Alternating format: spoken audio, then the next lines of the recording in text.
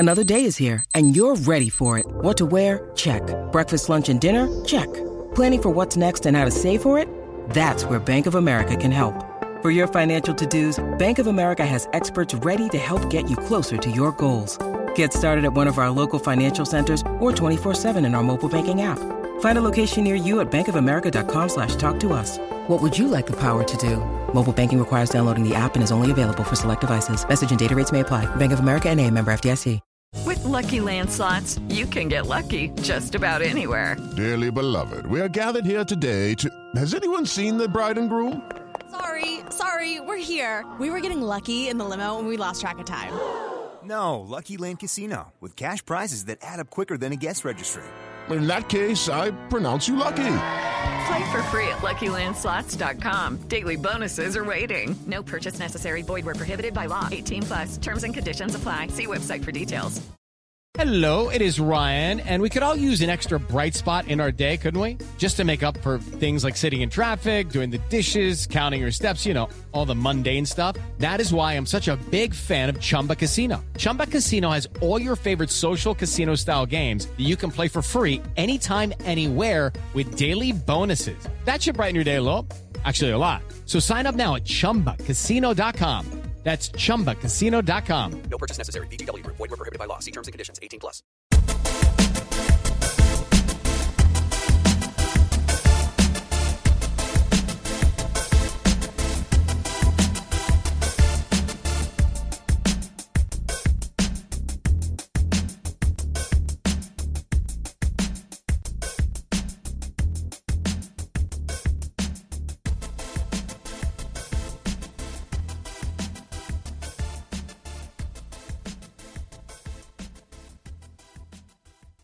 Welcome to the latest edition of the First Down Snapcast. I'm your host, Richard Butler, and joining me tonight is regular analyst Charles Clausen and a special guest tonight joining us from America's Super Bowl 45 winner, Jarrett Bush of the Green Bay Packers.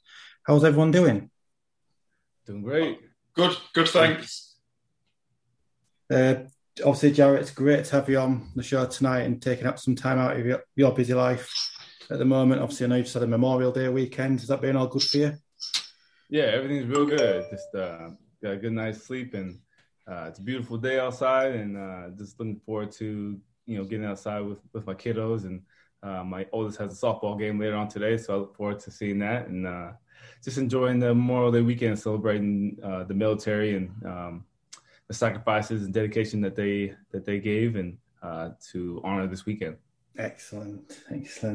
So let's get straight into it now, Jarrett. So you're a Californian boy and attended, might say this wrong, Vacaville C.A. Wood High School, is that correct? Yeah, Vacaville and mostly Wood High School, yes. And you played both wide receiver and defensive back during your time at high school. Was there a position you preferred? Was it defensive always, or did you enjoy being a bit of a wide receiver? Were you a bit fast at that? Yeah, back then? I definitely enjoyed both. Receiver, I always looked up to Jerry Rice and Michael Irvin because they were the glory position. They were very much a highlight position, as well as very animated characters. The work ethic of Jerry Rice, and as well as the work ethic of Michael Irvin, definitely showed, and I could relate a lot. And when they made plays, it definitely they loved to celebrate, and it was something that definitely you saw their work ethic, and you saw the rewards show through that whole process. So, yeah, definitely two characters there. I've been to an NFL UK event in the UK. Michael Irvin was one of the guests, and he's definitely a character. Yeah, he is. He's definitely has a lot of enthusiasm, and it definitely played a huge role into his football, and as well as his success. Right, throughout some of the failures and some of the struggles, he never lost that enthusiasm. I think it plays a huge role in his commentating now. Yeah, he's definitely one of the more passionate commentators, I believe, an analyst out there as well. When you see him on a show, you want to listen to everything he's got to say, as much as animated with all his arm movements. Right. He speaks a good point normally. He does. So I've got a question to ask about the fact that is it quite unusual to get to the level that you did and still be a wide receiver stroke defensive back? Because they seem like, to me, mutually exclusive. Say that again. What was your question? Well, to get to the position you did when you're playing in the NFL, and you've got the ability to be a wide receiver or a defensive back. Yeah. Is that a blessing, or does it make it harder for you when you're actually starting to play? It was definitely a blessing because you understood the offensive side of the ball, and so you were able to kind of turn around and like, okay, this is what I'm trying to defend. This is, as a receiver, knowing what route I want, how I want to manipulate the defensive back to get what I want so the quarterback can throw me the ball. Understanding what the quarterback sees as well was huge, just because you're on the offensive side of the ball before you switch over. And so I think just one of the key factors of being the defensive back was understanding that you're playing backwards, knowing that they're trying to get behind you and knowing how to defend that. But with my athleticism already kind of just being blessed and just kind of honing that skill and making sure I was able to understand grasp the full mindset of being the defensive back, which allowed me to kind of excel. Basically knowing what the defense, knowing where my help was behind me, the safety is crucial when you're a corner and you're out there by yourself, one-on-one on the island. And so knowing where your help is was huge, as well as some of the linebackers, and knowing what their job entailed. And then just go out there and play ball at the end of the day, knowing that the ball was up in the air you want to be greedy, go up and get the ball type mentality. Just like you're going to get a rebound in the basketball game and bring it down. You definitely have to be greedy out there when the ball's out in the air. But it definitely, when my coach asked me to switch, I was kind of like, what? What are you talking about? Like, man, I'm a receiver. Like, I'm trying to be like Jerry Rice, Michael Irvin. He was like, JB, it's short for Jared Bush. And he was like, receivers are now like 6'3", 6'4", 6'5" nowadays. And he was like, well, defensive backs, right, they're a little bit shorter. They tend to be. The tendency is where they're 5'7", 5'8", 5'9", and you're 6 foot.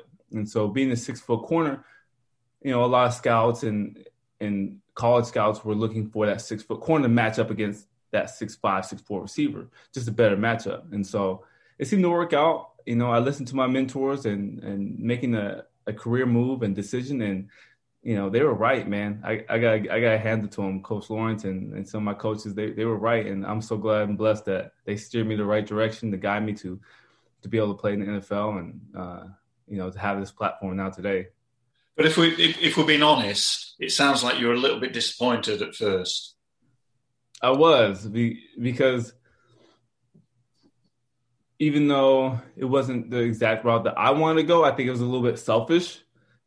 Understand in the sense of like knowing this is what Jarrett wanted to do versus like this is what the gift has of the blessing that he's trying to give you. Maybe it's not the exact direction that you want to go, but it's just like kind of this altered path, of getting to where I wanted to go.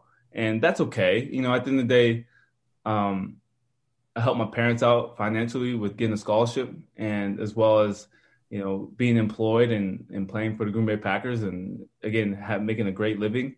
And just knowing that I'm on my feet and able to provide for my family. And I think that's a blessing in itself. And knowing that you meet some great people along the way, great coaches to help you mentor and keep you focused. And you can't be disappointed after that when you start seeing some of the directions and seeing the blessings that he puts you in, and some of the areas and the situations and the environment that he puts you in. I think when you look at the blessings and you look at Joseph of the Bible, right? I'm pretty sure Joseph was pretty disappointed when he fell into the pit or when he was in prison, right?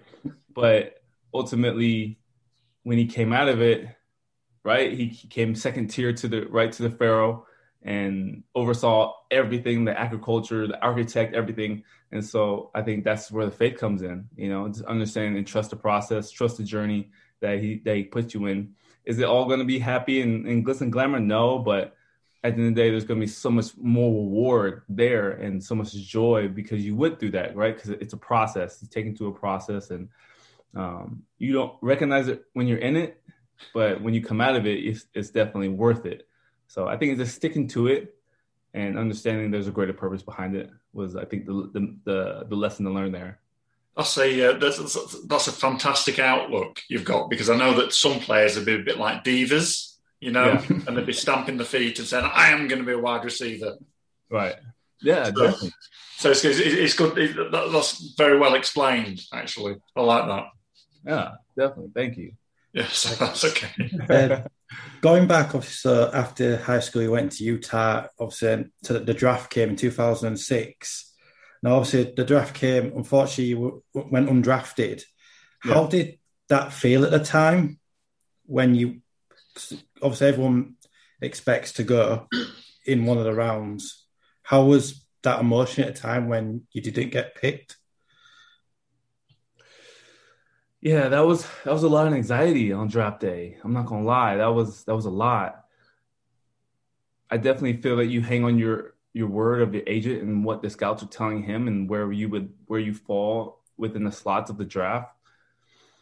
My agent Derek Fox at the time, he was telling me that I was going to be from the 4th round to being undrafted. And while you're sitting getting drafted, you see some of the players that you've seen that line up with the same attributes as you, whether it's height, weight, 40, the stats on the stat sheet, and where you fall in that realm. And I definitely feel that I was in amongst of the top echelon of those other defensive backs, and it was just frustrating in the sense knowing that you're in the same category as this guy, even though this guy's getting drafted in the 2nd, 3rd round. So this huge chip on your shoulders became to raise up, knowing that, okay, when I do get my shot, I'm going to let everybody know that even though I went to a less competitive school, I went to Utah State, which is still Division I, but it's not like your Clemson, your Texas, your Florida States. So I think you get kind of knocked on the competition level. And so therefore, the investment level, I guess, goes down because of that competition level. Unfortunately, that's just kind of the way the business goes. So, but when I did get my opportunity and I signed undrafted to Carolina, I walked in with a huge chip on my shoulder, knowing that I was going to make these guys know who Jared Bush was at the end of training camp. And I did. And so when I walked in I ended up signing a $20,000 contract. Is basically like a prioritized free agent and one of the top free agent guys that they signed. And when I walked in that first day to training camp, I was kind of just at awe when you walk in with John Fox, Keyshawn Johnson, the Raging Cajun quarterback. I forgot his name, but Steve Smith. And there's a ton of guys that you looked up to, and you're kind of awe, right? But then once you understood, like, hey man, I belong here. I belong to be in this group of epsilon players and this fine group of men that are play in football. And once I felt that sense of belonging, I mean, it was just a matter of time, just me getting opportunity and showing what I could do. But there was definitely a lot of anxiety leading up to that point because you wanted to prove your support system, your family, your friends, your community, that that you've been recognized on a national level, being selected at a draft pick. And it was, there was some disappointment, but I was relieved that even just that I had a next step. I had a next opportunity, and they called me, the Carolina Panthers, and they said the contract, and I signed it. And away I went. I started going to work, started going through drills and staying in shape and making sure that I was ready for training camp. Yeah, you were saying some big names in Carolina. There was a certain defensive Julius Peppers there. Did he have any words of advice when you went through the doors? No, he was really a quiet guy, man. He was really a quiet dude. He wasn't quiet on the field. He wasn't quiet on the field. He sure wasn't. I mean, he was a monster on the field, man. He was a beast. But he did lead by example. I think that's one thing, even though he didn't talk very much, he led by example by the way he carried himself, the way he led. He led his team, and especially in crucial situations on the football field where he would bring along his teammates, like, come on, like, let's go, like, follow me, like, this is how we're gonna get, we're gonna get to the promised land. And kind of a short story, like, so he definitely set the bar in like productions as well. And so in the training camp, there's a production list, right? Like, it was like tackles, PBUs, forced fumbles, fumble recoveries that are down the list. And by the end of the training camp, I was second on the production list behind Julius Peppers. And so I was like, okay, I'm not upset with that. I'm not upset with that at all, because being an undrafted free agent and being out a lot of the other draft picks, I think that was a huge accomplishment. And I think, no one can never take that away from me, and I always remember that. And I ended up being released at the end of training camp anyways. They tried to put me on practice squad, and Green Bay picked me up, and here I am. Here I am today in Green Bay. I still reside here, and it's where I raised my family. So it's, again, the blessing, again, like through that disappointment of being released and being cut. I was very disappointed because I had such a close bond with the Carolina Panthers and the players and and I wanted to be a Panther. And so it was this like, nope, this is not the direction. We're going to take you again in another direction, but still the direction that you want to go. But we're just going to just take this altered direction, and I'm going to give you more. I'm going to give you more than what you're asking. And so I think that, again, that blessing, was definitely in disguise. I had no idea where Green Bay was. And when I landed, I just knew that they played football. And again, the blessing took off again. So again, just the lesson, man, just stick to it and understand that there's better to come out of it, and just persevere and just be ready for your opportunity. Yeah. Richard, I've just got to say quickly, I hope if you didn't know where Green Bay was, I hope you packed a big coat. So I did have a few coats just being playing in Utah State. Utah State was definitely a cold state to play, and so I was definitely I was groomed and pruned playing that cold weather. So and then as soon as I landed, yes, I did. I brought me a nice big parka jacket, starter jacket, and I was ready to roll. So, playing in front of Lambeau Field and Packer fans was a huge treat. And then playing with Brett Favre, which is a Hall of Fame name, that was a great treat. And then as well as playing with Aaron Rodgers again, playing with two Hall of Fame quarterbacks. I mean, there's nothing that could beat that. And playing in the great city of Green Bay. Since you mentioned Favre and Rodgers, I've got to ask you the question: who was better? Who do you think was better? You know what? Sorry to put you on the spot. No, it's tough. It's tough to say because we were actually looking at the stats the other day, and I want to say Aaron Rodgers beats out Brett Favre with 3 MVPs. I think Brett has 1, and the same amount of Super Bowls, and so they're neck and neck. If you count the MVPs, you gotta give it to A-Rod. Yeah. I think Brett definitely had a different connection with the fans just because of who he was than A-Rod does. I definitely just feel that in the air with the fans and just the connection with the two. But if you amount just the talent and the skill level, I think if you look at the skill level, I think A-Rod is definitely a little bit more refined. You can't take away Brett's ability just because he left it all out there, and that's what you ask for: a gladiator, a warrior mentality. But A-Rod, I think, definitely feel that he's a little bit more refined. He throws a little bit tighter ball,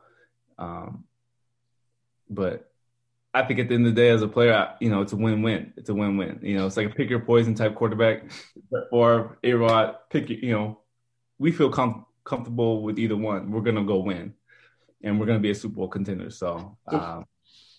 I was just going to say, you talk about him being blessed. I mean, there's not many people who have played with 2 top-level quarterbacks like you have. Yeah. So it's not a bad start.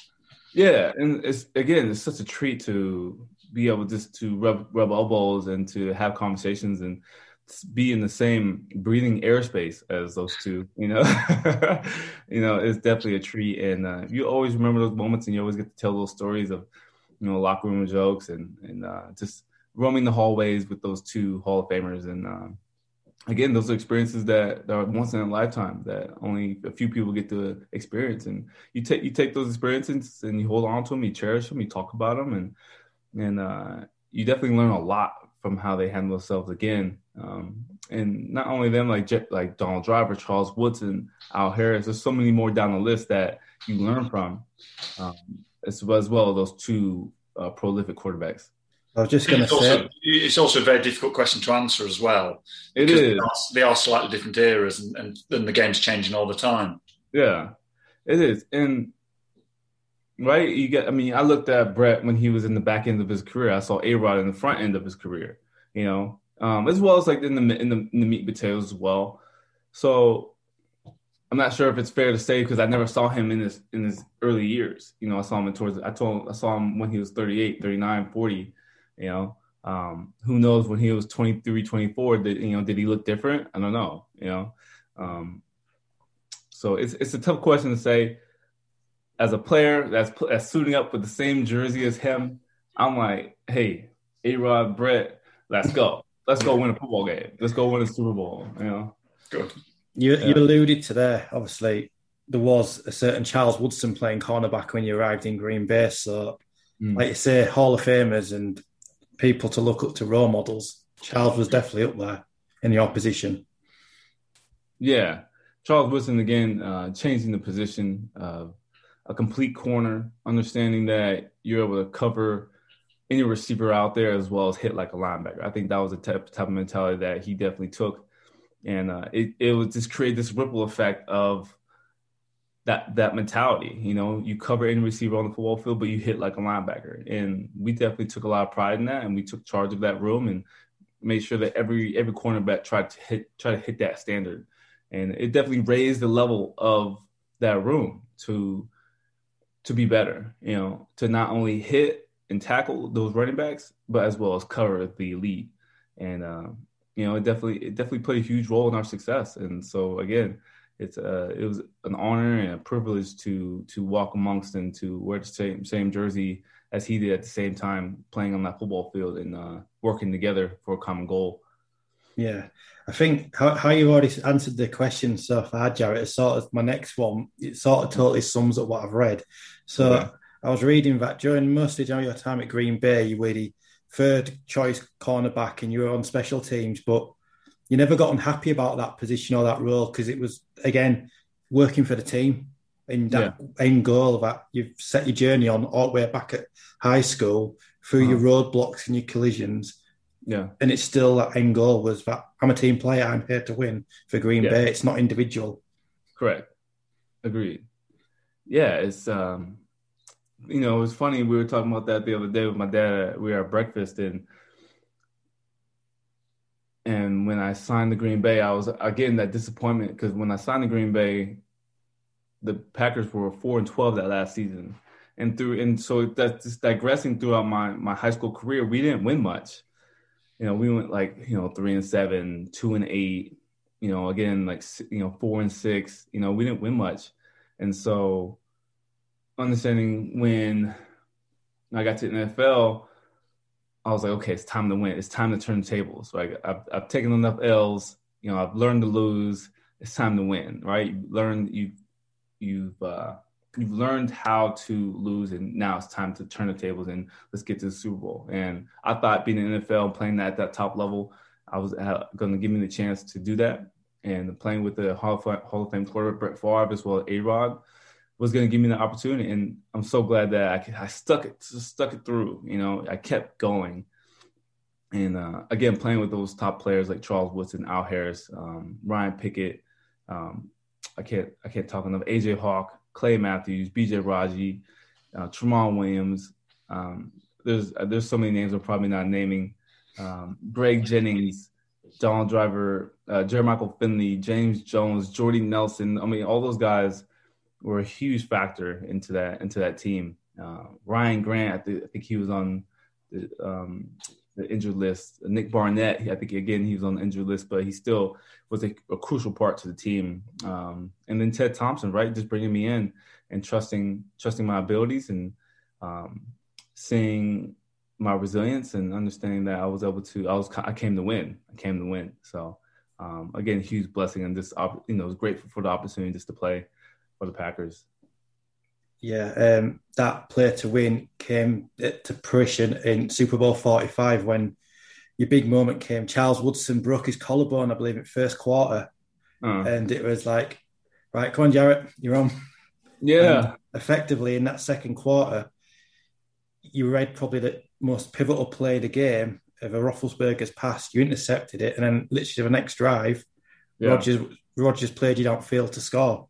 So how did that read? Did it just come to you? Did you see it happening in front of you? It was. Yeah, I saw it the night before the game, actually, if you want me to be honest. And you're studying. Yeah, studying the film. And it's funny because I missed it during practice. And the route just crossed my face. It just zoomed. I was like, oh, man, that was it. Okay. And so when I got in the game, it slowed down. The game just slowed down. And I was like, okay, this is it. All you got to do is just bait the quarterback a little bit. And then when it comes across, flashes your face, go get it. And so I did just that, and I'm just blessed again that Dom called that play call for me to even to go and go get the ball. Because if he calls a man-to-man defense, I don't make that play. And so I think again, just huge credit to him. Kind of just everything, just trickle down effect of just the blessing of allowing everything to happen. And yeah. I still imagine holding that ball and feeling the laces and getting up with this roar of just emotion because of just proving some of those doubters and understanding that I'm a winner, and that I proved some of the doubters that, that felt like that I couldn't do it, and publicly put it out there that I couldn't do it. And so it's definitely a monkey that jumps it erased that chip off the shoulder from not being drafted anyway. Yeah. Prove I'm here. Yeah, I have arrived, and it's just, when I think about it, it just makes me smile, and it's just like walking on water, man. And but again, I'm just so thankful again to help my team get the turnover, and we're able to capitalize on those points, opportunistically. And A-Rod throws, I believe, 2 more touchdowns after that, to seal the victory for the Super Bowl. And, we brought home Titletown, brought home the Super Bowl to Titletown. Did the coach or any of the players have anything special to say to you after you'd done that? If you can remember. No, I just remember telling my coach, man, like, I told you, man, I can do it. I can do it, man. I told you. And I just hugged my coach after the Super Bowl, man. I was just so emotional because of the prior experiences of losing and the losses and some of the struggles and those tribulations and the hardship and the hard works, the late nights and the early mornings and the dreams and the nightmares of, the fears of failure and the risk. And you just kind of just lay there exhausted and just in triumph. And it's such an emotional, overwhelming feeling. You might have laid there exhausted, but I bet you didn't get much sleep that night. No, I didn't get much sleep that night. I didn't. No, we were kind of just, we were kind of just like in contentment, a state of contentment. Like, man, we did it. Like, let's go have some fun. Like, we didn't party too hard. We just kind of really talked about it because after the Super Bowl, you didn't really talk about the game. You were just so excited, you're celebrating, but it didn't really sink in for us, for me, until I started talking about it, the little nuances about the game. Like, I remember Charlie Pepper, he got hit in the groin one play. We were laughing about that. I think me and the other teammate, we were arguing about who was going to go on punt team because they were so exhausted, to go down on punt team and play defense. And so just the physical toll that it took, we were just laughing about it just because in that moment, you don't really think too much. You're just going out there and you're doing it. But when you go back there and you kind of reflect on about the game, that's when it kind of sinks in for you, and you start to have have the jokes and the laughs and the memories start to sink in a little bit more. Just you mentioned you're talking about the punting side of things, but when I was looking for a bit of information on you, and I came across a thing that you've been described as a kickoff and punt return ace who was highly rated in special teams. We're here talking about cornerback and stuff, but you were good in the special teams as well. Yep. Yeah. So we definitely, I definitely took a lot of pride in the special teams. It definitely helped solidify a lot of value to my position, to my, again, to just my longevity within the NFL. knowing that a lot of people didn't want to take on that role. They kind of, right, I think you touched on about divas. They wanted to be the diva and be the guy. And I definitely feel that was something that they were like, hey, Jerry, if you want to have some longevity, I think special teams is definitely your ticket. And so I was definitely a role that I embraced and wanted to do. And that was rewarded. I wouldn't take it back for the world. I think being a special teams player was one of the best things I could be. And just embracing that role and doing the best of my ability, knowing that not too many people could do what I do. And it made a great living. Made a great living doing it, and it got me a Super Bowl. It got me a chance to play with some of the great elite athletes, and as well, I got to play defensive back. It wasn't the only position I played. It was just the position where it seemed that where I was able to make a name for myself and create some longevity and value for myself, and as well as just add some versatility. I think for having the versatility, knowing that you can play different positions and plug in. Was crucial, was huge, because if you only play one position, they can find somebody else to play one position. But if you play multiple positions, it seemed to, right, it expanded your versatility and your value, so it made it harder for them to get rid of you. That's one way of looking at it. Yeah, so I was like, shoot, okay. Like, okay, they got one guy, he could do this, but I can do this, and this, and this. So and I'm so thankful that they cross-trained me and was able to give me a lot more value and just able to be a plug-in defender and knowing that I could play any position and step in and help my team win. Did your life change after winning the Super Bowl? Yeah, I think it did. Yeah. Because you will forever be known as a Super Bowl champ. And then, a lot of people, they talk about, I remember when I was signing autographs, he was like, son, I want you to take this moment in, because I don't know the next time that you'll run into a Super Bowl champion. And you look at, I believe we're at Super Bowl 55 or so. I'm not sure what number Super Bowl this is, but if you think every Super Bowl team, there's been 50 so odd teams that win the Super Bowl with 53 man roster, and whatever the population of the nation is, you gotta take that population, and that's a fine number of people who have won a Super Bowl.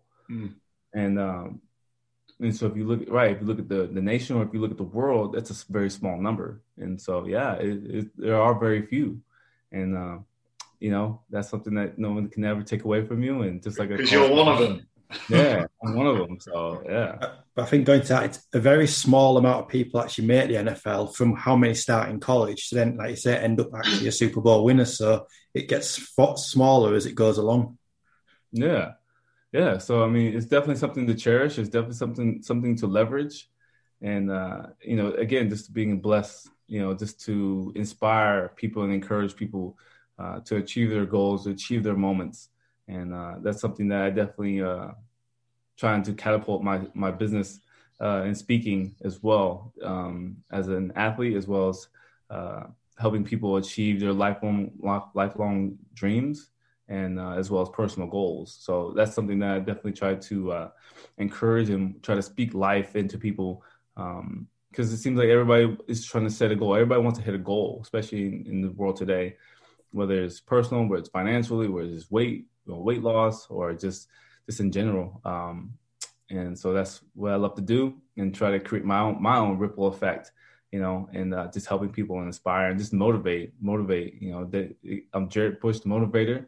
And, I sit down with a ton of people just to help them kind of get on the right track and kind of just help them take those action steps towards their goals and build some momentum, as well as develop some reasons, just like in the Bible, it talks about when Moses had his rod and his staff, what are your reasons? Finding those reasons will help you take care, or just help you propel yourself through some of those hardships and some of those trials and tribulations towards your goals. Yeah. Obviously, you mentioned earlier, so obviously since retiring, you've moved into, obviously, you've got your own motivational speaking business, and obviously it reaches out places. In the last year of everything, with the pandemic and stuff, and the changes and how America's changed with the pandemic, the new election, everything, have you seen more demanding, more people needing help, and that guidance of more motivational help? I definitely have, just because, especially, right, just in this pandemic, people are taking unemployment versus actually going to work, and I think they're in a sense of struggling because they know that, right, that's the burden hand, is that unemployment check. And hopefully, it's not meant to stay on employment, but it's kind of supposed to help you kind of get back on your feet so you can elevate yourself back up. And so hopefully, I have been getting a lot more emails and just people who reach out who just need to, maybe just like one-on-one, or maybe like a group of 3 or 5, or, sales teams who kind of just been hit, really drastically. They've definitely brought me in nonprofits to help, hit a certain goal for that, right, for helping families with groceries, or just helping maybe pay for like school supplies or even clothes for kids. And so that's what a lot of people reach out for me, and just to help, raise funds, kind of just connect and kind of just hit that, stroke the emotions of this is what we're trying to do. This is the goal. This is why we're here. And, try to tell a lot of my stories that connect with people in the sense of that are privileged with the resources that are able to help. Is it something you just fell into, or is it something one day you woke up and thought, I'm going to be a motivational speaker? No, it's definitely something I fell into. It definitely wasn't something that I just woke up. I'm dead serious. Like it's people just kept asking me to do it. Like, hey, can you come just talk to this high school? Can you talk to this youth group? Can you come talk to the Boys and Girls Clubs? Can you come talk to the Big Sisters and Big Brothers Club? And I was thinking to myself, okay, so how can I make this thing official? So me and my lady, we put ourselves a brand and got a logo, started developing some of the marketing tools, and was able to start monetizing in a way that, that people will start able to kind of just email me and kind of book me on a month-to-month or week-to-week basis. And I'm able to check in and see how they're doing, see if they're progressing towards their goals, and kind of like an accountability person to see like what they're doing, how they're doing it. Are they checking the boxes of the same directions of how they want to go about their goals, or what steps are they taking towards their goals? I think that's really the biggest thing, and just keeping them on track, right? I feel like a lot of people like lose the motivation, right? Let's just take an example, the New Year's Day, right? The weight loss, right? The New Year's resolution. Everybody wants to go buy a gym membership, and so I think a lot of people, they set too big a goal, and for a lot of times, right, they feel like they're not worthy of that goal. And so I really kind of dive deep into like what they're really wanting and why they're wanting it. And that's so that I can kind of just pour out my help and my motivation, my inspiration. Because once I understand what their why is, I'm like, okay, this person really cares. And I really care. Now, if this person really doesn't really care about what they're doing, maybe I'm not the right person for them, but I try to find out people who really who really care about themselves and really care about their goals, so that I can better put forth my full effort and helping them reach their goals. And I have to sit down and talk to them and kind of dig a little deeper about, what they're wanting and what their goal is and why they want it. So it's a lot of fun for me, just because you get to know people, you get to connect, engage, and help people ultimately, people who are actually struggling, people who need some help, people who have a ton of resources, and people who don't have any resources. So it's a very wide range of people that I help, just because I just want to help. I care, and I love to inspire. It must be quite rewarding to feel that you're giving something back after you've had a successful career in the NFL. Yeah. Oh, hugely fulfilling. It just makes you feel good. And especially when they email you about testimony, like a woman who couldn't get pregnant because her stress levels or nutrition wasn't right, or, maybe a husband who just had a drinking issue and now is like starting to work out more and he's on a better track. Or it's a kid who wanted to get faster. He was a bit overweight and now he slimmed down and now he's on his way to, just a better high school career. And he's looking towards a college career now. And those are some of the stories that you love to hear. And it just makes you feel so good that you were just able to make an impact and ultimately within your community. And I think that's what I love to do. I think that, and that's your testimony. That is your impact. And it doesn't matter if you help 50 million people or or if you help 3 to 5 people, because to that 3 to 5 people, you made a difference. Yeah. It doesn't matter if you helped 50,000 people or 10. If you help 10 people dramatically and you change the course of their lives to a better path, I mean, that's what life's all about. Great. That's what life's all about. So yeah, definitely. Richard? Yes, Charles? Well, you were going to come in with a question. I was going to ask something, but no, go ahead. I'll ask away then. I'll just usually you're in there like Flint. So when did you realise, or what was the process when you realising that your career with the Packers is coming to an end? What did you look at doing, or how did things map out? How things panned out. So I had excruciating pain. I ended up with a sports hernia, and it was something that's progressive, but wasn't something that was acute and that was like direct pain that happened on the field at like one moment. It was progressive. It happened over years. And there just came to my 9th year, my final year, and there's this, it was hard for me to just even get up in the morning and each and every day. And, I manned up a lot of it and sucked it up. And you know what? I was like, Jarrett, you got to finish this last year and whatever it takes. And so I finished up that 9th year. I had surgery. And I think I was pretty exhausted at that moment, just having surgery and being wrapped up in all these bandages and being cut open. But I knew, I was like, you know what? I'm not going to let that stop me. This is not going to be my last hurrah. So I went and played in the Canadian Football League after I rehabbed and healed up down in Arizona. I played for a season there, and then I ended up getting cut mid-season. And I felt like that was my closure. I felt like that was my closure in the sense of knowing that I wanted to get back to where I was athletically, physically, healthy, mentally, get back on the field. I didn't want to leave off the field right? You didn't want to leave off the treatment room, did you? Yeah. You wanted to go back out and have your right dance into the sunset, as I say. Yeah. Thank you. So yeah, I didn't want to end like that, coming off of surgery. And so once I had that closure, I definitely took some time to take care of my girls.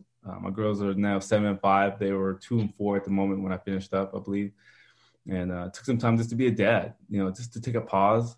And I think that was, again, one of the most rewarding, aspects to all the hard work, was that I get to kind of just pause and just be dad. Don't have to be anything more. Just be dad and be there and be engaged and, change diapers and take them to like little soccer league games and, and take them to the park and, travel with them. And I think that was very fulfilling as well. And then, as I start to get older, I started to get the itch to kind of get back into it. And the speaking business definitely, came a knocking. Like I said, it's not something that I woke up wanting to do. It was just something that I kind of fell into. So, with you saying you wanted to get back into it, one of the questions I was just thinking about asking you was, obviously, I don't know whether you missed the game or not, but have you ever thought about getting back into the actual game and maybe coaching or anything like that? Yeah, I thought about it. I did the coaching internship, and it definitely seemed something that I wanted to do. I think the time demand for coaching in the college and as well as the NFL ranks are hugely commitment. There's a huge commitment to that. Waking up at 6 and then going home at 10 p.m. I think your kids only grow up once, and I wanted to be there for my kids. And so that was kind of just the option that I took, is, just being a dad and having 2 little girls. I wanted to be there. And I just value being a father, I guess, more than an NFL coach, I guess. And maybe when I get older, maybe that's something that I can do down the road. But as of now, with my kids being so young, I definitely want to be there, No, that's great. But you've definitely got, that is great. But you've got time. I'm forgetting you because I'm an old man. You've got time on your side still. Yeah, I definitely get some questions asked to do some volunteer positioning coaching, and I do some speed coaching as well, speed and agility coaching for kids. So I definitely have that itch to coach. I think just making sure that my time, and flexibility definitely goes towards my kids is definitely a priority. So, but you still follow the game, I take it. Yeah, I definitely follow the game. I wouldn't be upset with doing some sports commentary as well. I definitely feel that there's a niche there as well, just understanding and knowing the finer details of what the game brings and being inside the game and understanding like the little nuances, the intricacies of the game and the schematics, as well as what the player is thinking versus the coaches and what the GMs are thinking, and understanding like how that all plays a role. And so it's a lot of fun. Talking football is as a football player, right? That's just what we do. We could do that night and day. Do it with your eyes shut. Yeah, right. So if that were to come down the pipe too, I would definitely would love to kind of jump into that as well. But right now, I definitely the motivational speaking takes a lot of my time, and maybe down the road, I can jump into the sportscasting. Next time I'm speaking to Matt LaFleur, I'll put a good word in for you. Okay, awesome. Yeah, I appreciate that. He'll say who? Yeah, right. Who me, not who you. That's when he unblocks you, Charles, from all the previous attempts to get through to him. Yeah. So obviously, following the game still, Jarrett, how do you think Green Bay have been and going into this year? Obviously, very close last 2 seasons. Are they almost Super Bowl ready again? And is it all hinging on potentially what's going on with Aaron at the moment? Oh, yeah. Yeah. With Aaron, man, it's tough to watch. It's tough to watch. I hope everything can get back to what was what and what is still is. And I think Aaron Rodgers is frustrated. He definitely wants another Super Bowl. So does the Packers. The Packers want another Super Bowl. I think the franchise, kind of sum it up, the gist of it, is, I think we can dive into it. We can talk about it until midnight. And we'd still be no clearer. Right. So the Packers are looking out for the franchise and the Super Bowl. Aaron's looking out for the Super Bowl. Does that make sense? So, right? Yeah. So the franchise is looking out for the draft picks to take the reins as soon as A-Rod kind of, Aaron's looking at the clock, isn't he? His playing career. Right. Left. Right. And so A-Rod's looking at like right now, let's go win right now. Like, can I get some pieces to win? If you're not helping me get the pieces to go win, well, I gotta go somewhere else. And yeah, I know that sounds fair, but I gotta do what's best for me in my career and want to go win the Super Bowl. Now, it's kind of upsetting because the Packers aren't willing to cooperate with Aaron and understanding like, hey, we want to win Super Bowl too. And so that's where I'm kind of confused on like, what's the communication like? Like, why are you guys not helping this guy go win the Super Bowl? That's what he wants. Why are you guys not like helping massage that relationship to help win the Super Bowl? Because that's ultimately what you want too. You're just looking out for the future of the franchise as well, so that when A-Rod does, or if he gets hurt, you guys are able to pass the reins over to the next guy. And that's where I feel like there's some miscommunication, or it just, they're not willing to help him out, or they're not willing to listen into giving him the pieces that he needs to go win the Super Bowl, just like Tom Brady. And I think A-Rod there should be some humility in A-Rod as well. I think it's tough right now for him because he sees how Tom Brady's winning. He went to Tampa Bay. He got all the pieces that he wanted. He was like, sign Gronk. He was like, let's sign Leonard Fournette. Let's sign Antonio Brown Antonio Brown, and let's go win. And he won. So A-Rod's like, why can't I do it? Why can't I do it? If he can go do it, why can't I do it? And I think, everybody has their own path. Sometimes, you can't do what Tom Brady does. You got to only do what A-Rod does. You got to do how A-Rod does it, not what Tom Brady did. Yes, a lot of people try to copy what they do, and they try to think that that's the blueprint. That's the blueprint for success. You go in there, you go in the front office, you tell them what to do, and you get it, and you go win. Well, that's not how Green Bay does it. And I think that's where he's hitting that roadblock, right? And that's where they're clashing. And that's where it's like, well, okay, you don't want to give me what I want, like Tom Brady did. Fine, I'm gonna find somebody who's gonna give me that. You know, I wonder how much of what happened with Tom Brady when he went to the Bucs is playing on Rodgers' mind, which perhaps it wouldn't have been if Tampa Bay hadn't won the Super Bowl this season. Say that one more time. Say that one more time. Yeah, so I've confused myself over this one. So Tom Brady left the Pats, went to the Bucs, and straight away won a Super Bowl with a brand new team. Yeah. Now, if that hadn't have happened, Rodgers would have probably been quite happy staying at Green Bay. But he's now seen somebody who can go from one team to another and immediately win the Super Bowl. Yeah. Yeah. And he went to a team what Tampa weren't really setting the world alight before Tom Brady got there. Yeah, and they weren't even the playoff team when Tom Brady got there. And turn around and Super Bowl contender. So can Rodgers do that? It seems possible. I mean, if you get the right GM who's willing to work with you, it seems like it, you know? So it's like, you know, Tom, again, if you got a willing GM that's willing to work with you, I think John Elway, I think he's a former quarterback. He understands that you need pieces as well as you need somebody, you need some collaboration. You need help. You can't do it by yourself. So he needs to help to do that. And I think John Elway is giving him the opportunity to go do it. And more power to him, man. You can't knock somebody who's trying to piece together a championship. It's almost a sense of the NBA where they get that right. They get these super players, and they get this kind of just recruit players, just like the Cavaliers, Los Angeles Lakers now. Brooklyn Nets are doing it as well, aren't they?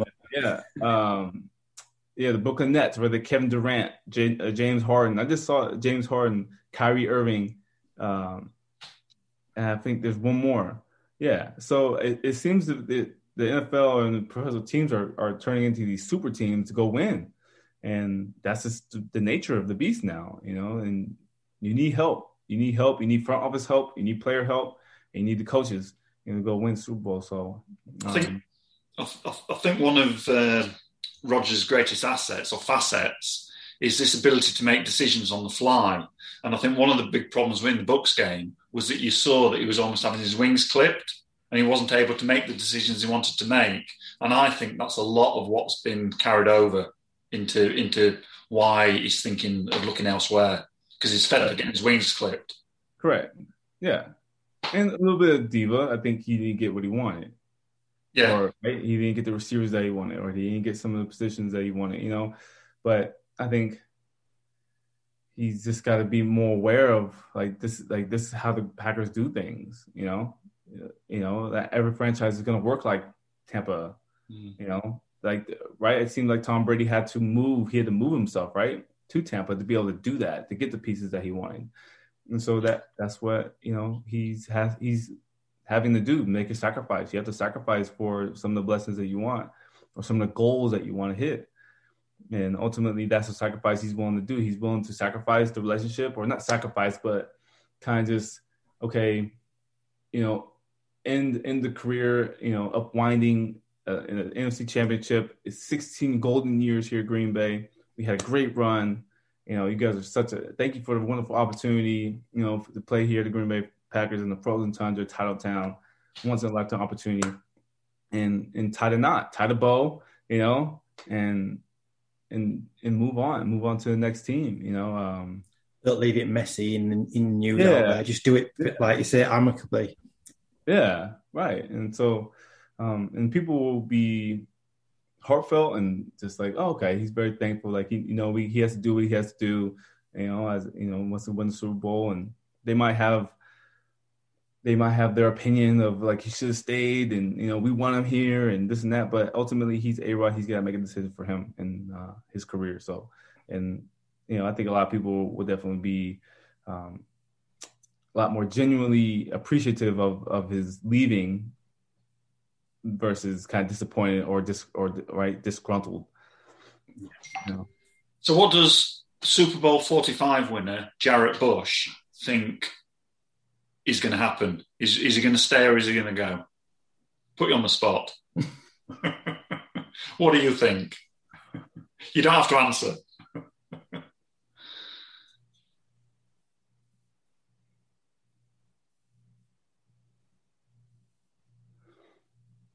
July, I think.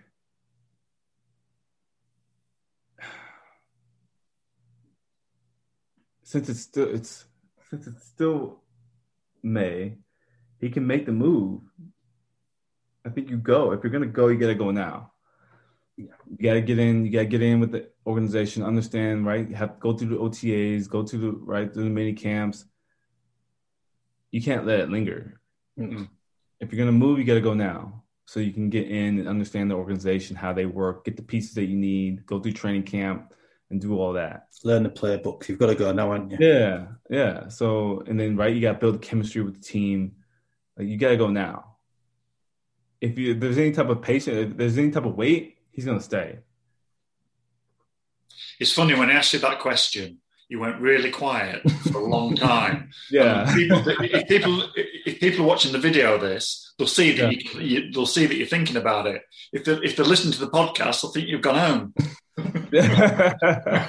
Well, I've always taught, like, any indecision, you pause. If there's any type of emotion, you pause. You know, it just made me chuckle. That was all. Yeah. And so,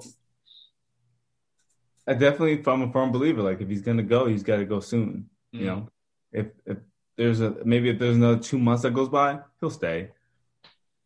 It's interesting because, we're not hearing anything at the moment, and it's nice to speak to someone who knows a little bit more than we do, or probably a lot more than what we do, to hear your thoughts on it, you know. Yeah. Because if there's a football player over here, the media, I mean, it's probably the same over there, but the media would be going wild, and it'd be headline news every day, you know, is he staying, is he going? And yet, nothing's been said about it, really. It's all very quiet. Yeah. Well, they also said that they won't trade him either. So it's like, okay, you won't trade me.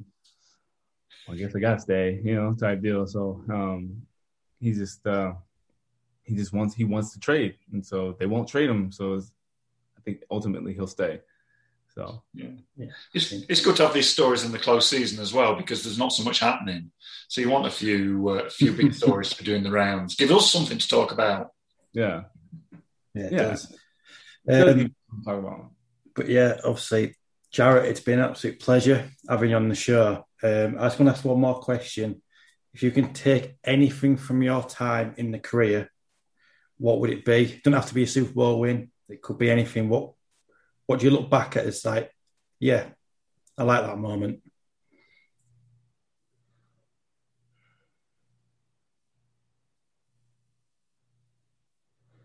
As just one moment? Just one moment, yeah. It doesn't have to be a Super Bowl. It can be any moment. What you look back on. I think probably the walk-off interception against, it was 2012 against the Falcons. And it was snowing, and the Falcons came in the Lambeau, and it was 2-minute drill. And I think we were up. I forget the score. I knew we were up by... They needed a touchdown to win, a field goal to tie it, and they're trying to get in the field goal position, and it was about 20 degrees or so. And Matt Ryan threw a corner route, and I jumped the corner, and he threw it as a laser versus like giving it some loft, and I jumped it. And when the clock hit 0, or I think it was maybe like 30 seconds left, and I jumped it and picked off. And walked off the field on that interception to solidify our team going to the playoffs, because we were close and not even going. And that win solidified that playoff berth. And I think that was just a wonderful feeling, man, just to change the moment, change the momentum, and bring so much electricity to Lambeau Field on that end was like, you did it, man. Like, you did it. Yeah, you came through. Like, you were held accountable, and you came through for your teammates and as well as the team. And it just makes you feel good, man. There's nothing like it, like when you come through and someone's counting on you and someone's relying on you, and, you know, you're there. You come through. And I think that's one of the biggest moments that I take from my career, because I gave it to my daughter when I came home, because I told her the day of, I was like, I'm gonna get a pick for you, okay? And she was like, okay. And I held on to that ball until I got home, and I was able to pick her up, man. And that's those moments that, man, you can never just take for granted, man, and you always cherish it. So I think that's a moment that I definitely will hold on to.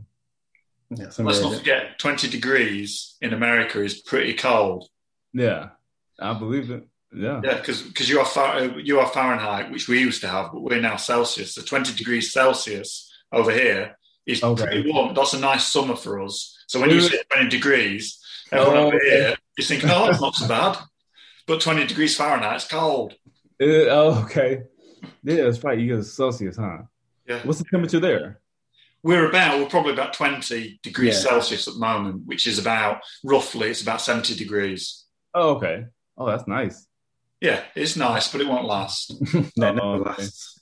We can, as Brits, we can talk about the weather all day long. So just we'll leave it at that. Okay. Well, on behalf of myself, Charles, and the First Down Snapcast, Jarrett, it's been an absolute pleasure to have you on tonight, and hopefully at some point we can hook up with you again. Yeah, definitely. If you guys could shoot me a piece of the segment too, that'd be great through the email. Yeah, I'll send you something. Yeah. Awesome. Appreciate it, Richard. Thanks for reaching out. Thanks, Jarrett. Yeah. I appreciate it. Cheers. Cheers. All right. Thank you. It's been good. Thanks. Bye. All right. Take care.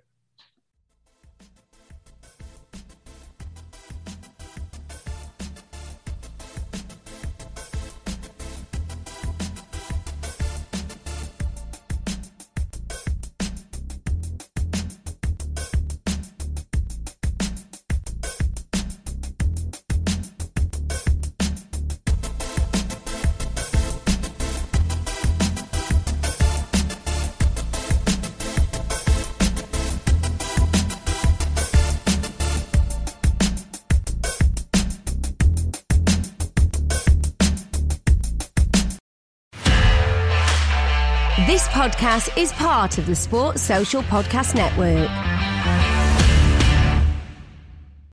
Sports Social Podcast Network. Hey guys, it is Ryan. I'm not sure if you know this about me, but I'm a bit of a fun fanatic when I can. I like to work, but I like fun too. It's a thing. And now the truth is out there. I can tell you about my favorite place to have fun. Chumba Casino. They have hundreds of social casino style games to choose from with new games released each week. You can play for free anytime, anywhere. And each day brings a new chance to collect daily bonuses. So join me in the fun. Sign up now at ChumbaCasino.com. No purchase necessary. VGW Group. Void where prohibited by law. See terms and conditions. 18+.